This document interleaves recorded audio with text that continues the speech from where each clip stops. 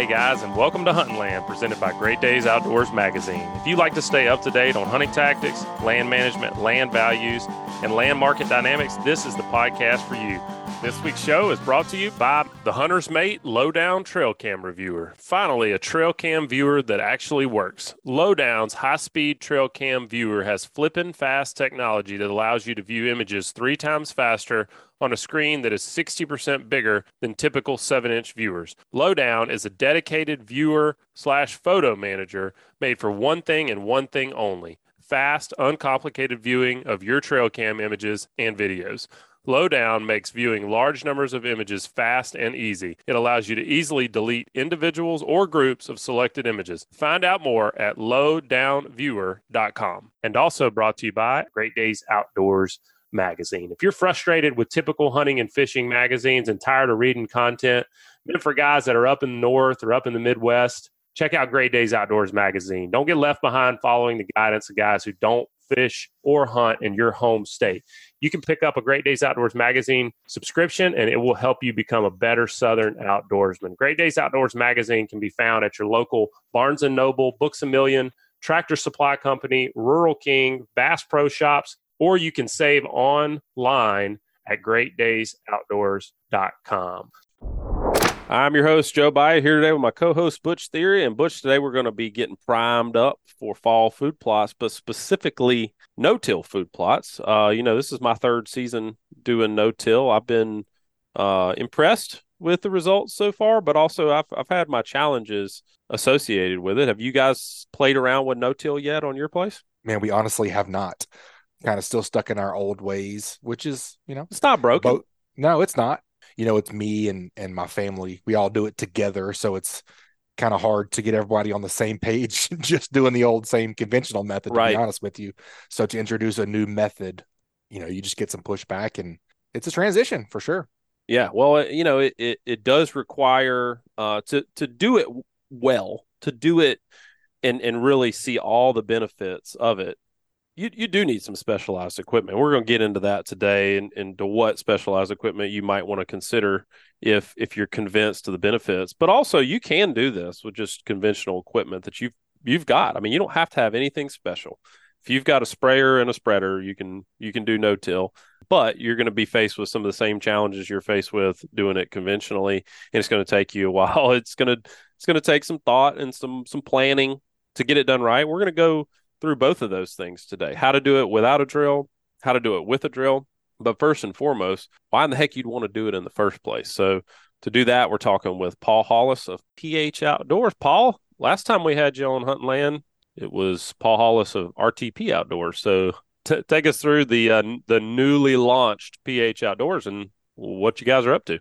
Well, we're up to the same old thing, to be honest with you, making no-till drills, crimpers, and things, and selling to people out there doing food plots and that sort of thing. But, the former company that I was with, RTP Outdoors, they decided that they had wanted to move on, and with some prodding and some coaching from people, I decided to take the ball and run on my own, and we started PH Outdoors. Very cool. Well, you have been involved in no-till food plotting for a really long time. I've been getting more and more into it. This will be my third season doing it. I've been very impressed with the results with minimal equipment that I've been using, and I can't wait to see what it's going to be like when I get my place to where it needs to be able to use all the tools that are out there to be able to no-till. But a lot of people, this is still new to them. I mean, as I drive through the countryside, I would have to guess in the agricultural fields that I'm seeing, it's maybe 1 in 10 where I'm seeing some no-till practices, if that, really. So in the grand scheme of things, I still think this is new to a lot of people. So why plant a no-till food plot? What are the main benefits? Let's start there. Oh man, there's so many. Time savings is a big one, as you guys know, and I think we've talked before off air even that the time savings is big for guys like us, where we're trying to get it done on a weekend. Mm-hmm. You don't have a crew of people. It's you out there doing on your own land. So time savings is big. Fuel savings is big. If you're like me, you don't live on your hunting grounds or your farm. I drive back and forth 2 hours, So there's fuel savings, time savings.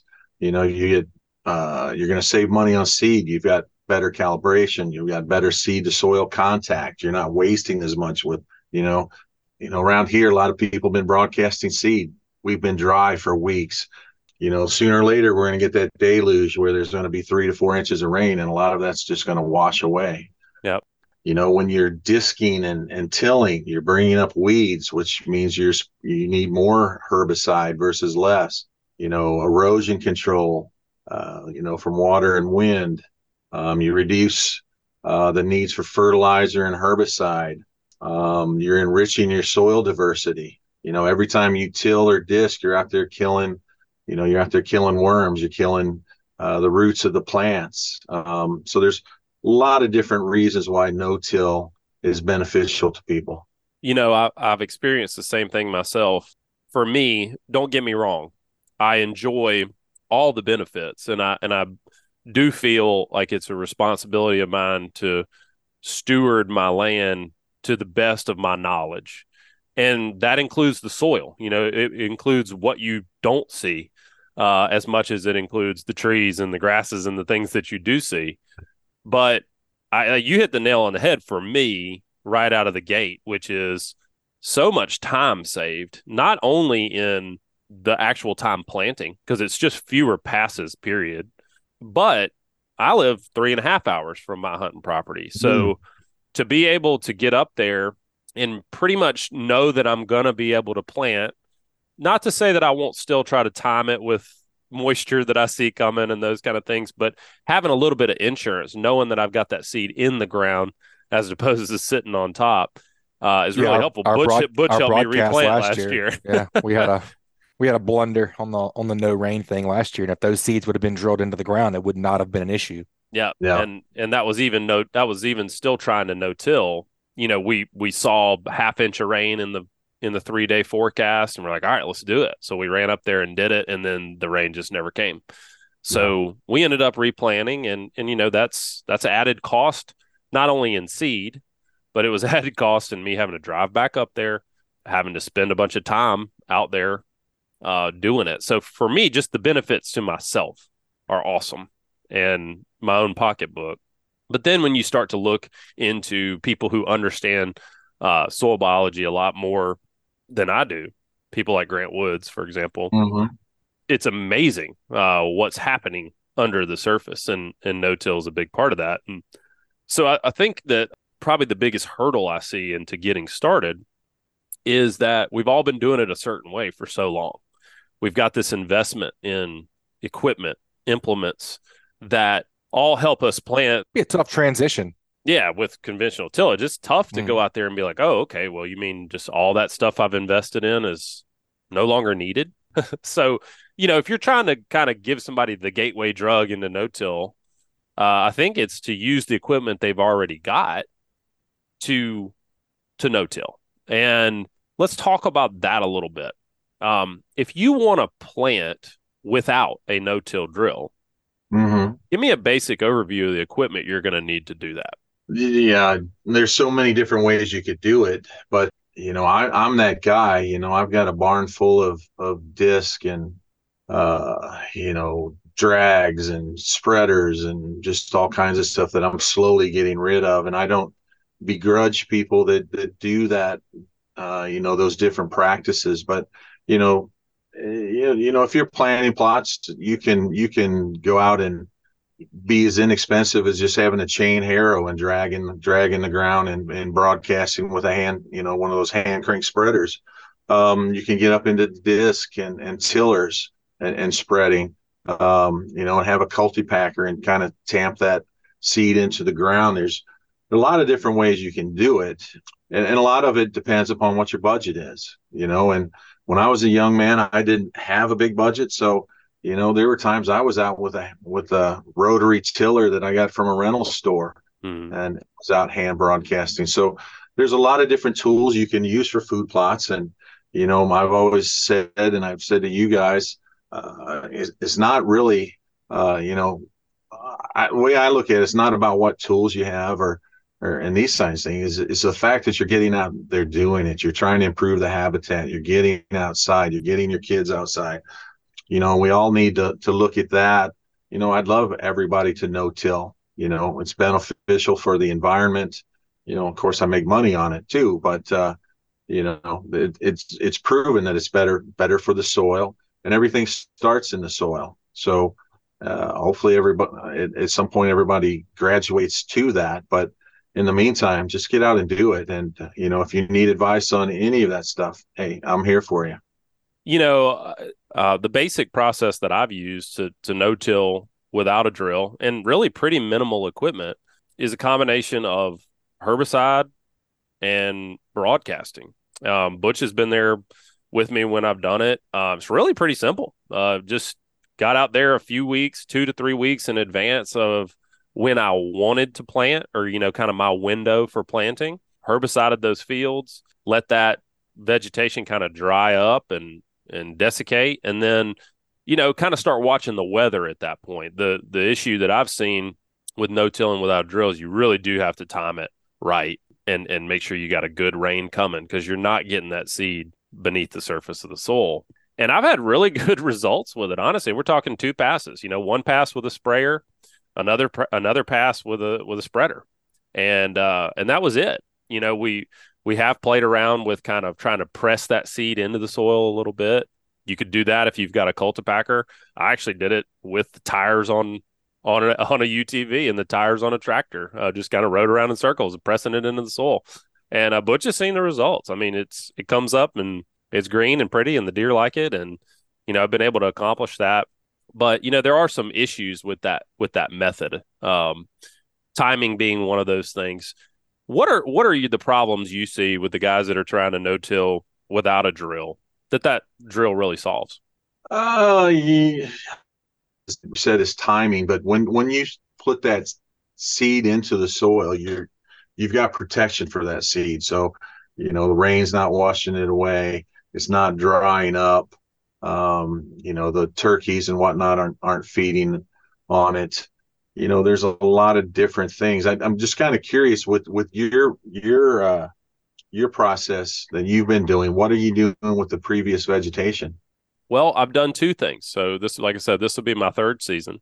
The first season, I sprayed and I let that vegetation just dry out, and then I spread the seed into that, and then I drove over the top of it and just kind of smashed it down on top of that seed. And then last year, Butch and I burned it off. Burned it, okay. Yeah, so we sprayed it, let it dry out, and then we came back about 3 weeks later when the conditions lined up, and we burned it off. And so we had really good soil exposure with that, but then you do kind of get into some more trouble doing that, because you throw in that seed right on top of the ground and you hit the nail on the head. I've got game cameras.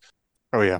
Proving this. The turkeys loved it. The hogs loved it. I mean, they ate a lot of my seed. And so one of the things I had to do, one of the problems with that is I basically doubled the recommended seeding rate, because I knew I was going to have a lot of seed loss. You would have to. Yep. Due to that. So, spending more money on seed is a big problem with it. And then, of course, like we mentioned previously, we thought we had timed it correctly with the rain, but ended up not coming, and actually had to just double. So basically, I spent last year quadruple what I should have spent in seed, because I doubled the rate and then I had to replant. And that wasn't a fault of the no-till. That was just a fault of timing. Sure.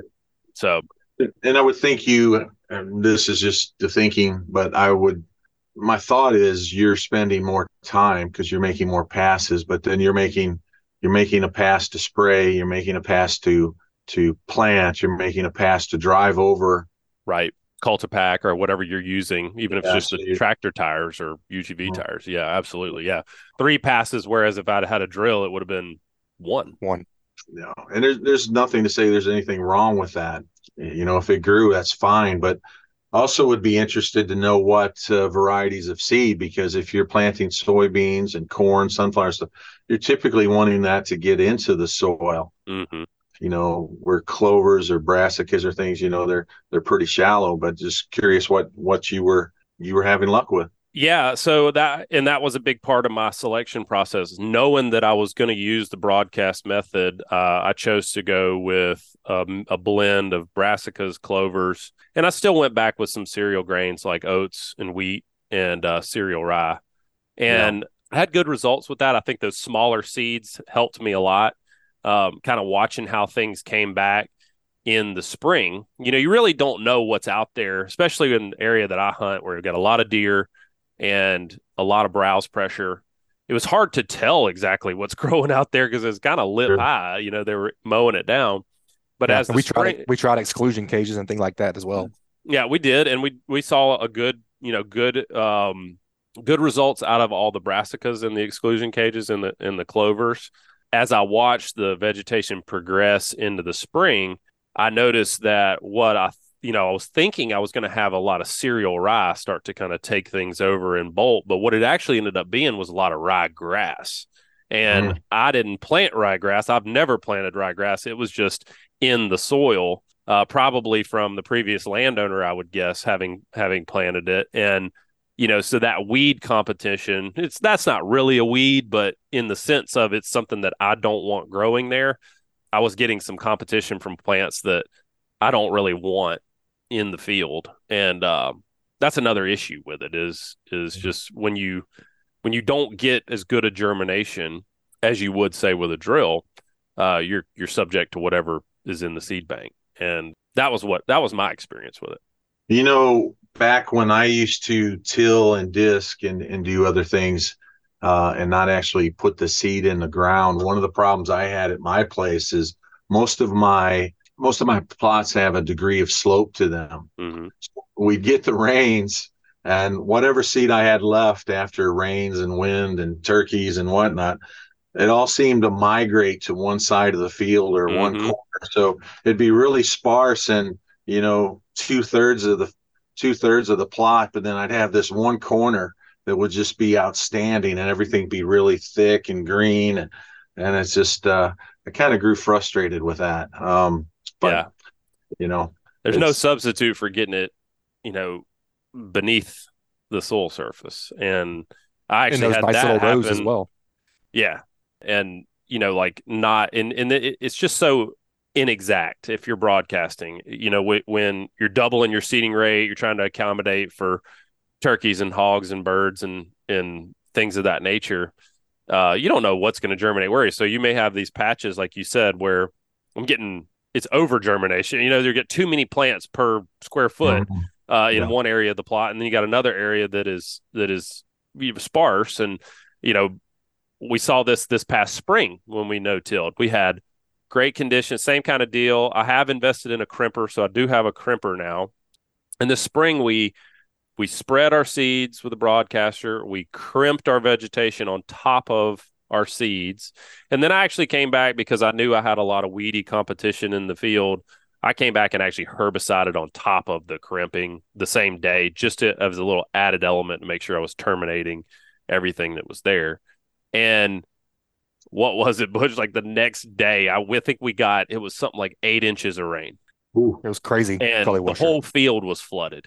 And it would just flash flood. It flooded, and then 4 hours later it was gone. But so was a lot of that seed. It floated it out. And so this summer I've got some areas of the plot that the millets and the corn. I mean, I've been planting some corn, it's come up fine, but millets and corn is looking great. And then I got other areas of field that is just a lot of just weeds, stuff that's not really what I want there. But the cool thing has been that even with my redneck budget, whatever you want to call it, method, my soil samples are improving. So, Good. this year as I go into fall, I'm not needing to put as much fertilizer, in with my planting, and don't need any lime at all.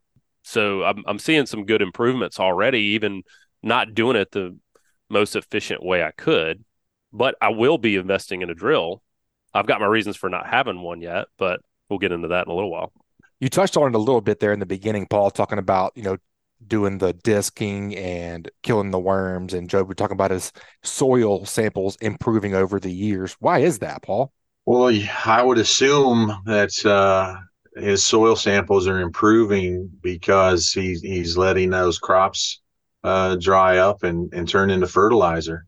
You know, as those plants, that previous vegetation decays, it's like slow release fertilizer, and it's slowly going to improve that pH. I've done it myself on my farm by planting and crimping. And to be honest with you, when Grant started talking about it, and I seen Gabe Brown and David Brandt and Ray Archuleta and other people talking about it, I was like, man, I was a real skeptic. I was all in on no-till, but the whole crimping thing, I was like, gosh, I don't know if I buy that. But I've seen such an improvement at my place, and I've got a lot of red dirt, and the pH is in the low fives, and now all my stuff's above 6. I haven't added lime, done any lime treatments, or added any fertilizer probably for 4 or 5 years, and every year my pH keeps getting better. And when you talk about worms, I mean, you see other people like Grant on videos. They'll grab a root and pick up a plant, and there's all kinds of earthworms in there. I'm amazed when I do that in my place, because when I bought my farm, there was a lot of nasty red dead soil, and it looks good now. There's proof in the pudding, but that's one of the things with no-till and the planting green and crimping and doing all these things.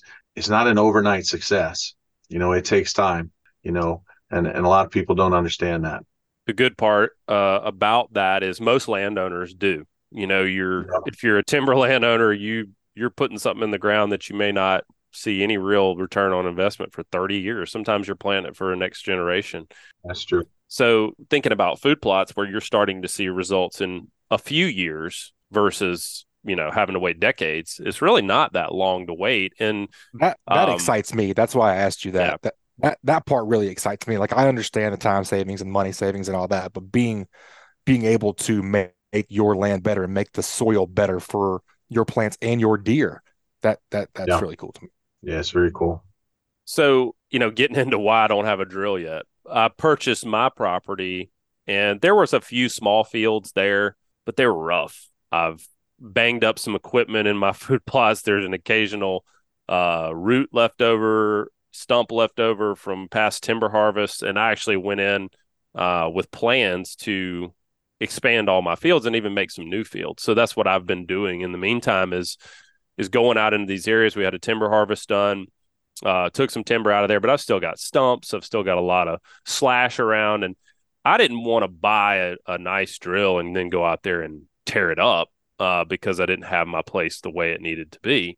And I've looked into renting a drill from the NRCS, and the feasibility of doing it all where my property is located just didn't work out. So that's why I've migrated to that broadcast method. But that doesn't mean that I don't see the value in a drill. And like I said, I will be investing in one when I get my place into the position where it'll really make sense. So you hit on it a little bit, talking about less passes, which just equates to less tractor time, which some people probably don't like that. I know I enjoy my tractor time. It's my time to kind of think to myself, but there's plenty of other things I could be doing on my property with a tractor besides planting food plots. How much less seed do you use? So going from broadcasting to a drill, how much more precise is it?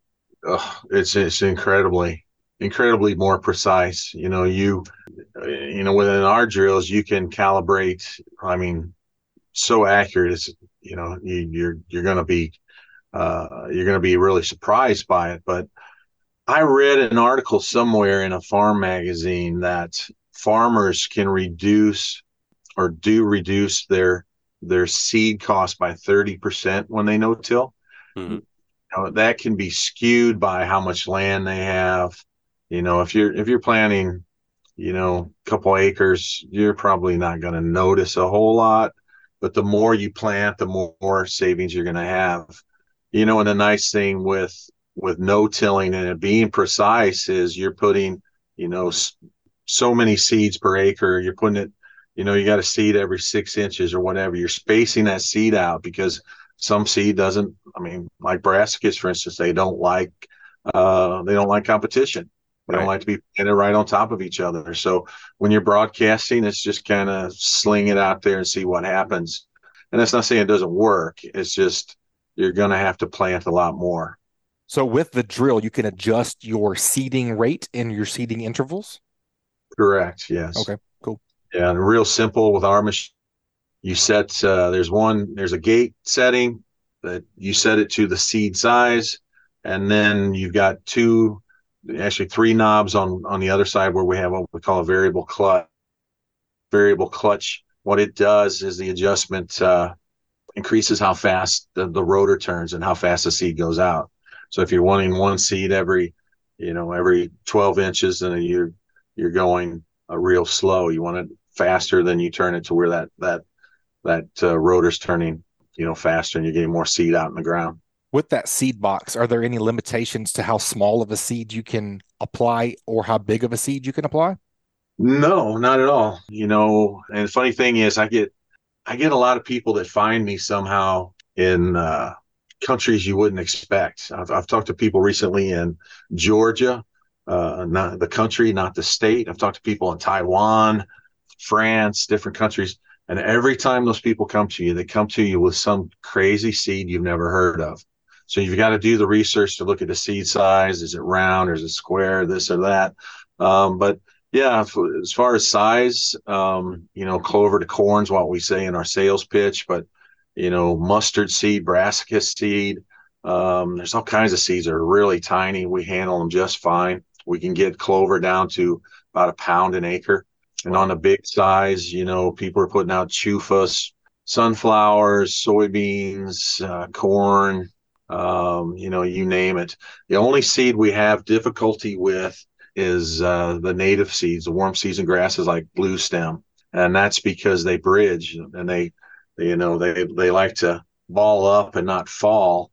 But we're working on that. We've got a native box we're coming out with probably in the spring.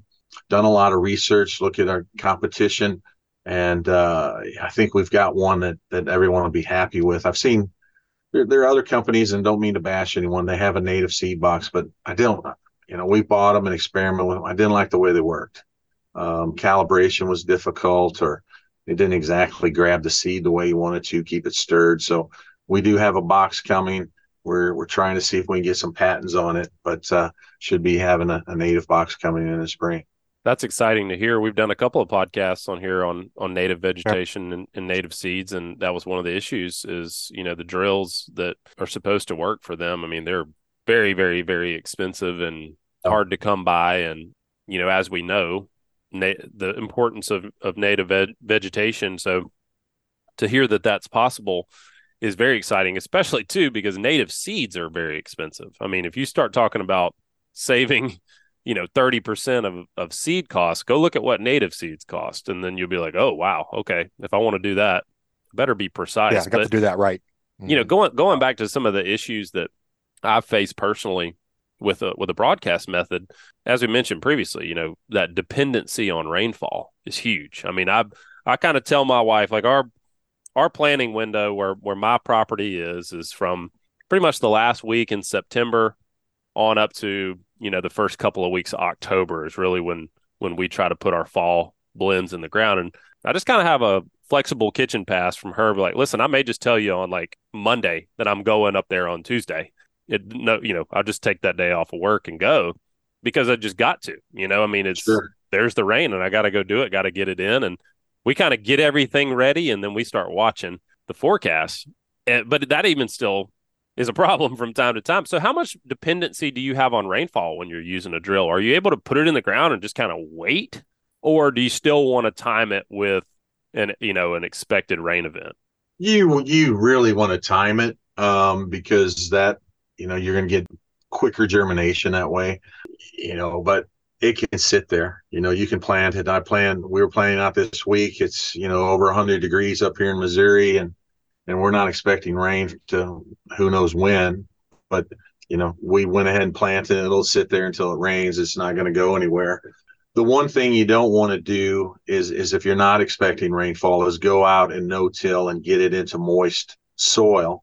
You get it down to that soil structure and you got moisture there because then the seeds will germinate And then if it comes up and you've got hot, dry weather, that stuff popped, and then it's just going to dry up. So, yeah, it's another consideration. It's not just rainfall. It's when is that rainfall coming, and looking at what your soil conditions are. And you got moisture there, and that seed pops, you better have moisture coming as well. yeah. No, that's a good point. All things you have to think about. All right, folks, we'll be right back. Y'all take a minute and check out some of the businesses that make this show free for you every episode. This week is brought to us by Southern Seed and Feed. Do you want to provide better nutrients to your deer? If so, try Southern Buck Food Plot Blends. Your deer will love it. At Southern Seed and Feed, they specialize in making textured feed for horses, cattle, sheep, goats, hogs, chickens, small animals, and wildlife. Their products are proven irresistible, scientifically formulated to promote excellent herd health and hunter satisfaction. They supply products to various distributors throughout the South. So visit their website at southernseedfeed.com or call 662-726-2638 to find the dealer nearest you. Also brought to you by Field Torque. Introducing the Field Torque Field Dressing Super Tool for hunters. Field Torque is 5 times faster, safer, and cleaner than conventional field dressing. The super tool does it with a bone cutter, flesh cutter, and gut hook all in one. You can tackle elk, deer, hogs, and more without resharpening or replacing blades during the process. The Field Torque Super Tool's bone cutting assist design allows for easy pelvic removal and breastplate separation without broken or dull blades, allowing for unobstructed or damaged entrail removal. Includes a heavy-duty sheath and ceramic sharpener. Get yours today at fieldtorque.com and also found on Amazon. Well, you mentioned less herbicide. How's a drill going to help you use less herbicide? Because you're not turning the soil, bringing up all those native weeds. Yeah. You turn the soil, and you can turn it this year, and you're going to bring up a bunch of native, weeds that were in there for centuries. And you're going to spray them, and you're going to think you got them. And next year when you disc or till again, they're going to come right back, and you're not going to reduce that to nothing right off the bat. And you may never reduce it to nothing because, there's no such thing as perfect. But when you're not turning that soil, let's say you've been disking for years, and then you come in and no till, you're still going to have some of those weeds coming up. You spray, the next year you're going to have fewer weeds. And the more years you go, the less weed competition you're going to have. So, you're going to reduce that need for herbicide. And if you get into the practice of crimping, you might get to where you're only spot spraying. So I don't know that you ever completely get away from it. But, herbicide is not cheap. Yeah. And, a lot of people are worried about, the cancer scares and all this stuff. And then you got licensing problems and, the cost of herbicide. I mean, just glyphosate has just gone through the roof. So, if you can get away from that, and if you can do like you do, with your practices, sound like your pH is getting better because you're letting those plants stand, eventually you reduce not only herbicides, but reduce the need for fertilizer inputs as well. It's very interesting to go up to the proving grounds and see what 20 years of doing this looks like. And, talking to Grant, I don't think, and I may be misquoting this, but I don't think he's put any fertilizer or herbicide out on his food plots in something like close to a decade. And, it's been a long time. When you start to look at the cost of herbicide, the cost of synthetic fertilizers, the cost of your time. That's the other thing I don't think people put enough value on is, having to go make that extra trip back to the camp to get to replant, having to make that extra 2, 3, 4 passes with the tractor, the wear and tear on your equipment, the diesel fuel, just your butt in the seat time, how much that really costs you per acre of food plot planted. It's significant. And if you can reduce all those things down to just basically the initial investment of the equipment, the minimal amount of tractor time and diesel fuel and the seed, it's huge savings over time. Do you have any stats? Have you ever looked into, how quickly a no-till drill pays for itself? No, because again, it depends on how much you're planting. It would be hard to put a number to that, but I don't think it takes as long as what people think. Yeah. We get this argument with people with crimpers as well. People are like, I'll just go spray. I can't afford a crimper. That crimper's, $5,000-$6,000, whatever. But when you start looking at how much you paid for a sprayer, how much you're paying for maintenance on the sprayer, and how much time you're out there, and how much your herbicide costs, it really doesn't take a long time to see the benefit and get these things, get your return on investment. Not as long as you think, and the bigger your property, the faster your return's going to be. Yeah, that makes sense to me. And you and I did that math at one point, Joe, on my place. I think we decided I was planting about 30 acres a year.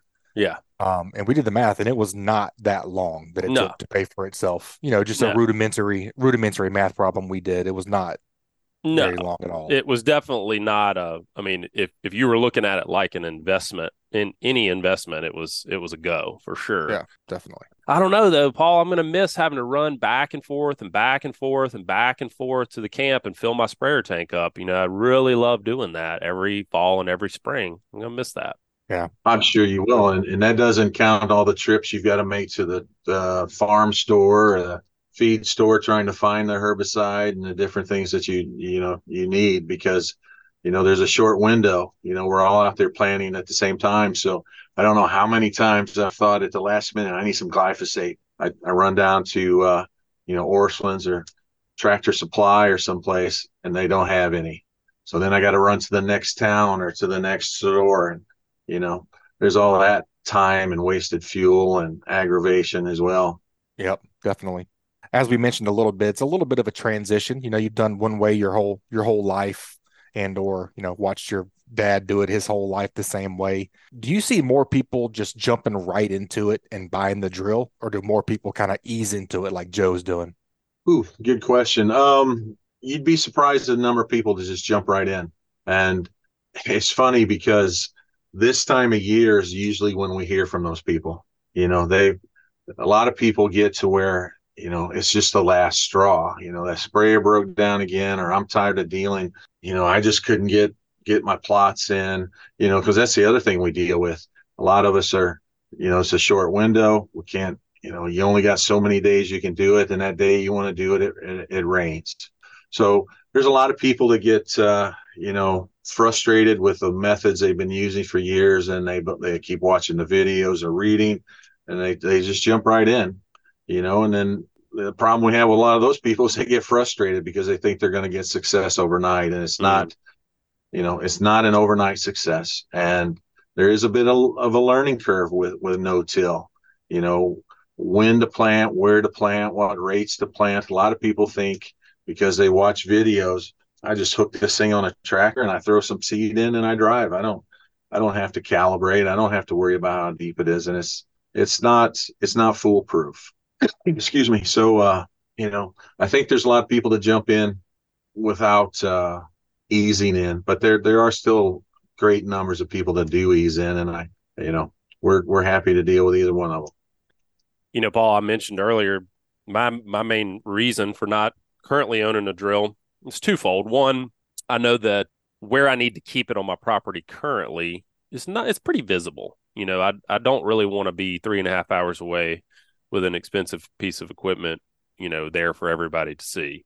So I'm in the process of moving my camp, and when I get myself into a position where I've got a little bit better storage for it, that's one element. The other element, of course, is just not really having the seed bed ready for a drill. I don't want to go pulling this thing across a tree stump or something like that. So as far as problems with the drills themselves, what are some of the common problems people face when they're just getting into this new piece of equipment they're not used to?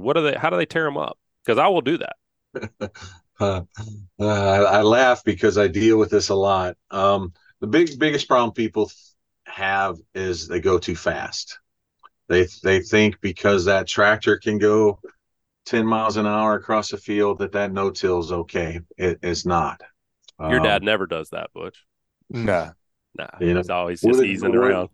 Yeah, with a disc you can get away with that. You can fly with a disc, but with a no-till, you need to take your time. And if you have a perfect level plot and there's no rocks, no stumps or anything, yeah, you could probably probably go 10 miles an hour, but most people don't. They have dips and mounds and rocks and stumps. So, I always tell people, take your time. You know, yeah, that's an expensive piece of equipment. If you take care of it, it'll take care of it. It'll take care of you. The other thing is a lot of people, we don't have perfectly square, perfectly rectangle plots. So they end up making sharp turns in the ground. And you put, 8 sets of disc or 13 sets of disc or whatever in the ground, and you try to make a sharp turn, that's a lot of torque. So something has to give. Typically, the ground doesn't give, the tractor doesn't give, so it's something on the no-till. Generally, the issues or maybe the breakages we have are the same things over and over. And you can narrow it down to people are either going too fast or making hard turns in the ground. And it's, that's pretty basic stuff. But, Guilty. Yeah, when I go out and train people, I tell them, look, go in straight lines, lift it up, lower it down easy, don't slam it down, and just go straight line back and forth, and keep it, 2 miles an hour would be great. But adjust to your soil, your soil or your terrain conditions. And generally, those people don't have problems. But a lot of the people that buy these don't have a lot of experience. We were talking about benefits earlier of no-tilling, and one of the problems that I've run into, and I guess it's a subjective problem, but using the herbicide and broadcast method, I've got to terminate my existing vegetation before I put my new seeds in the ground. And, kind of explaining the process I've been using. Well, I just went through this. I went up there, I think it was last weekend, and herbicided my fields. And up to that point, I had a summer crop growing, lots of different things out there for the deer and the turkeys. And, I got a couple game cameras set up, or several game cameras set up, one on each of my food plots. And I'm getting good pictures all summer long, just lots of bucks, lots of deer, pregnant does, turkeys, all kinds of stuff coming by. It's been a lot of fun to watch. But after I herbicided those fields, I'm not getting hardly any pictures anymore. And so what that tells me is that those animals have stopped using those areas, and rightly so. It's a bunch of dead, decaying plant matter out there. I can't blame them. But, take me through the benefit of being able to plant green in the fall. Planting green has multiple benefits. And one, your big one is for you is you got groceries there for the critters all the time, and you're right. If they're used to having that buffet out there for them and all of a sudden they show up and it's not there, they're going to go find the other buffet. So keeping something green out there all the time is good for that, but it's also good for the soil. You're keeping that soil in place, and those plants, if you're planting, especially if you're planting, a variety of seeds, they're dependent on each other, so keeping something green in the ground is beneficial for your soil, beneficial for the wildlife, so it's twofold, if you will. But if you allow me, one of the things you asked a question about problems that people have, and if I can go back, here's a third problem that I thought of. And another big one is guys get on the tractor, they fill their planter up, and they go drive. They never check their seed depth. I can't tell you how important that is. We just did training with a fairly large celebrity. He's got a big hunting show, went out, worked with his farm manager, went through everything, told him how to calibrate, set your seed. I told him, it's very important that you drive about 20 yards, get out, see where seed depth is. And here's how you adjust it.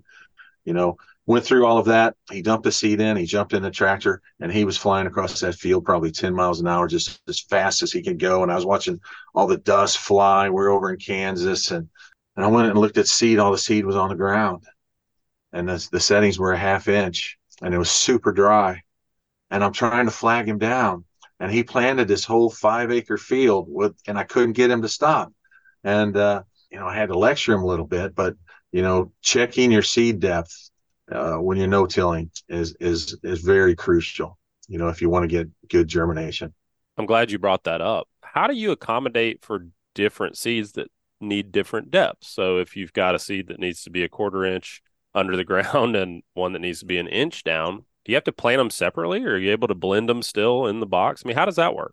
A lot of people ask that question, obviously, but yeah, you're usually with a blend, you're planting for the smaller seed. If they want to be a quarter inch, typically you can plant in that quarter inch to half inch, and your bigger seeds, your soybeans, the stuff that want to be deeper, can handle that. And then your shallow seeds like your clovers and brassicas, which don't have a lot of energy, they're not getting too deep. And a lot of people worry. I think uh, a lot of people ask me is that they worry about stratification. I hear that a lot. Is it going to stratify? Is all the small seeds going to drop, or all the big seeds going to drop? But it doesn't matter. That hopper, if you fill that hopper up with a variety and you got small seeds, big seeds, they're not in there long enough that they're going to shake and bounce and separate. So we always tell them set the gate for the largest seed and set the depth for the smallest seed. Great advice. Well, Paul, as we mentioned, you now have PH Outdoors. For those folks that own Genesis no-till drills, what does this mean for them? Well, hopefully it means good things.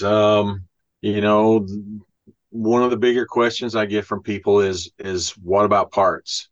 And when we started designing our new drill, we started to go in a completely new direction.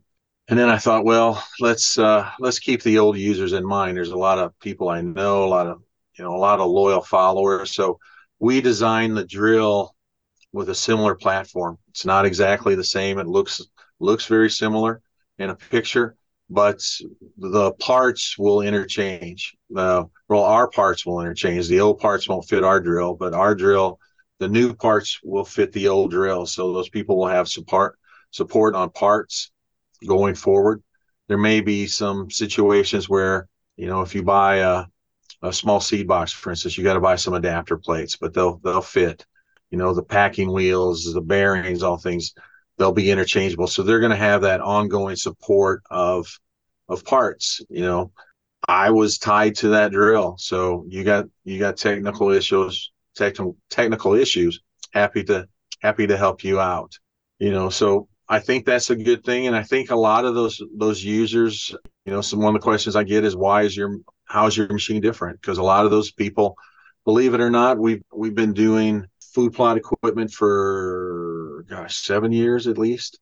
So a lot of those people are ready to either update or they've wore their machines out. They want something new. So that's important to them. Because you've always got to be developing new things and following new trends. And we've got a lot of changes and updates or upgrades to these machines that will make a lot of those old uners happy.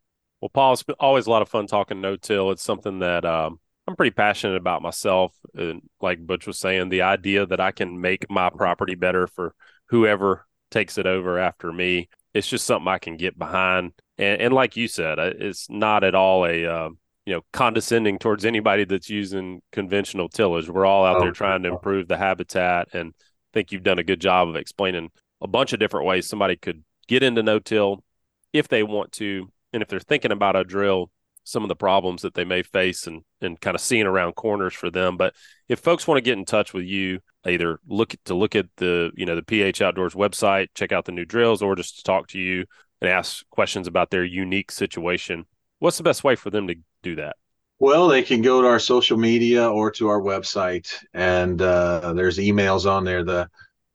Keep in mind we're PH-Outdoors, but if they just want to email me direct, it's paul@ph-outdoors.com. I'm happy to talk to anybody anytime, help them out. That's what we're here for. And I've got a passion for it, so I enjoy it. Just, be patient because I'm traveling a lot, but I will get back to them. So appreciate you guys.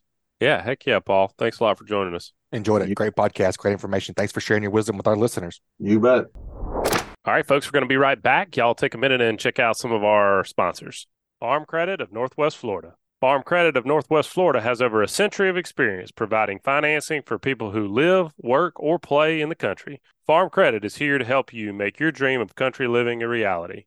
Their unique cooperative structure allows them to return some of their profits back to their borrowers. This patronage distribution effectively lowers a borrower's rate. To get started with your first or next land purchase, give them a call at 855-GO-RURAL or visit them at www.gorural.net.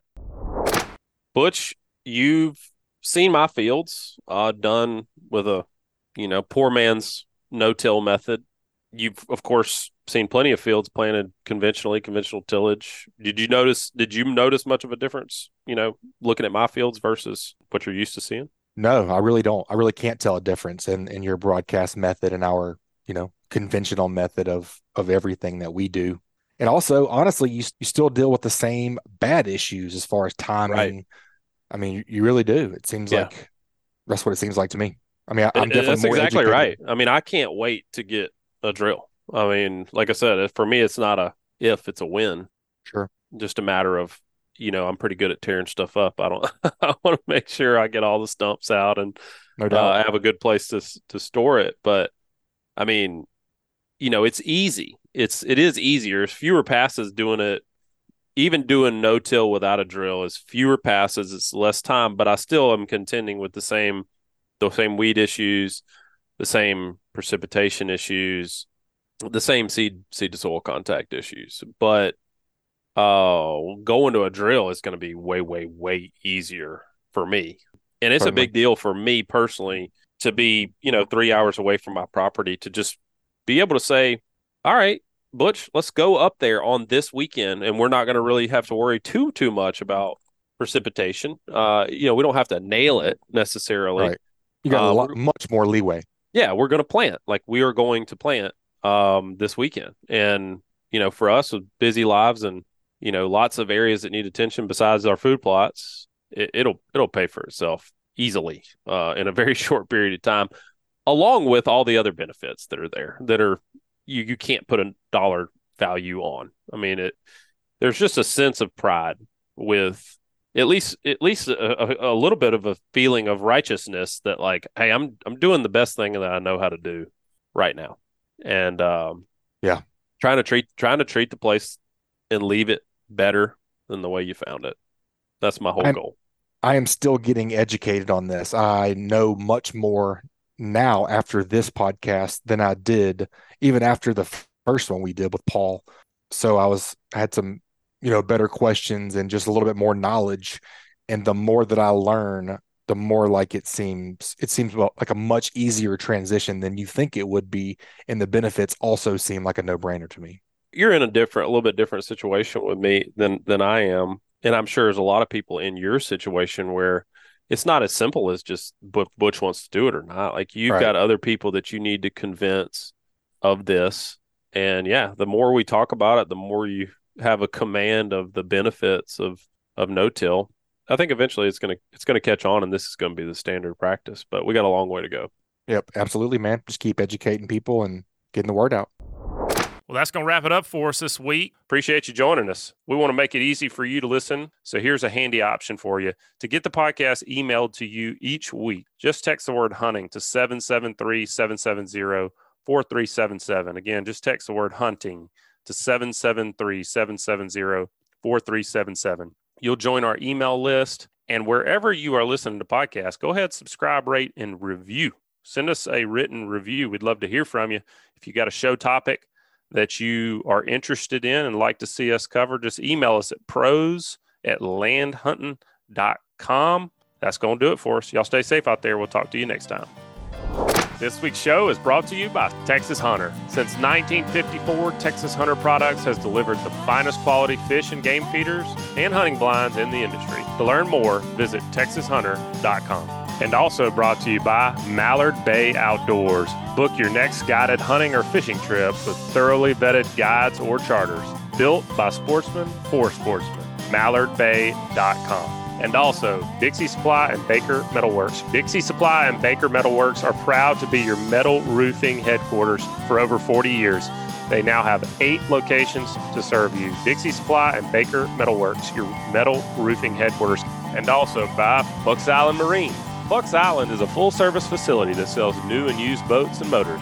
Visit them at 4500 Highway 77, Southside, Alabama, or give them a call at 256-442-2588. And also brought to you by Farm Credit of Northwest Florida. Farm Credit of Northwest Florida has over a century of experience providing financing for people who live, work, or play in the country. To get started with your first or next land purchase, give them a call at 855-GO-RURAL or visit them at www.gorural.net.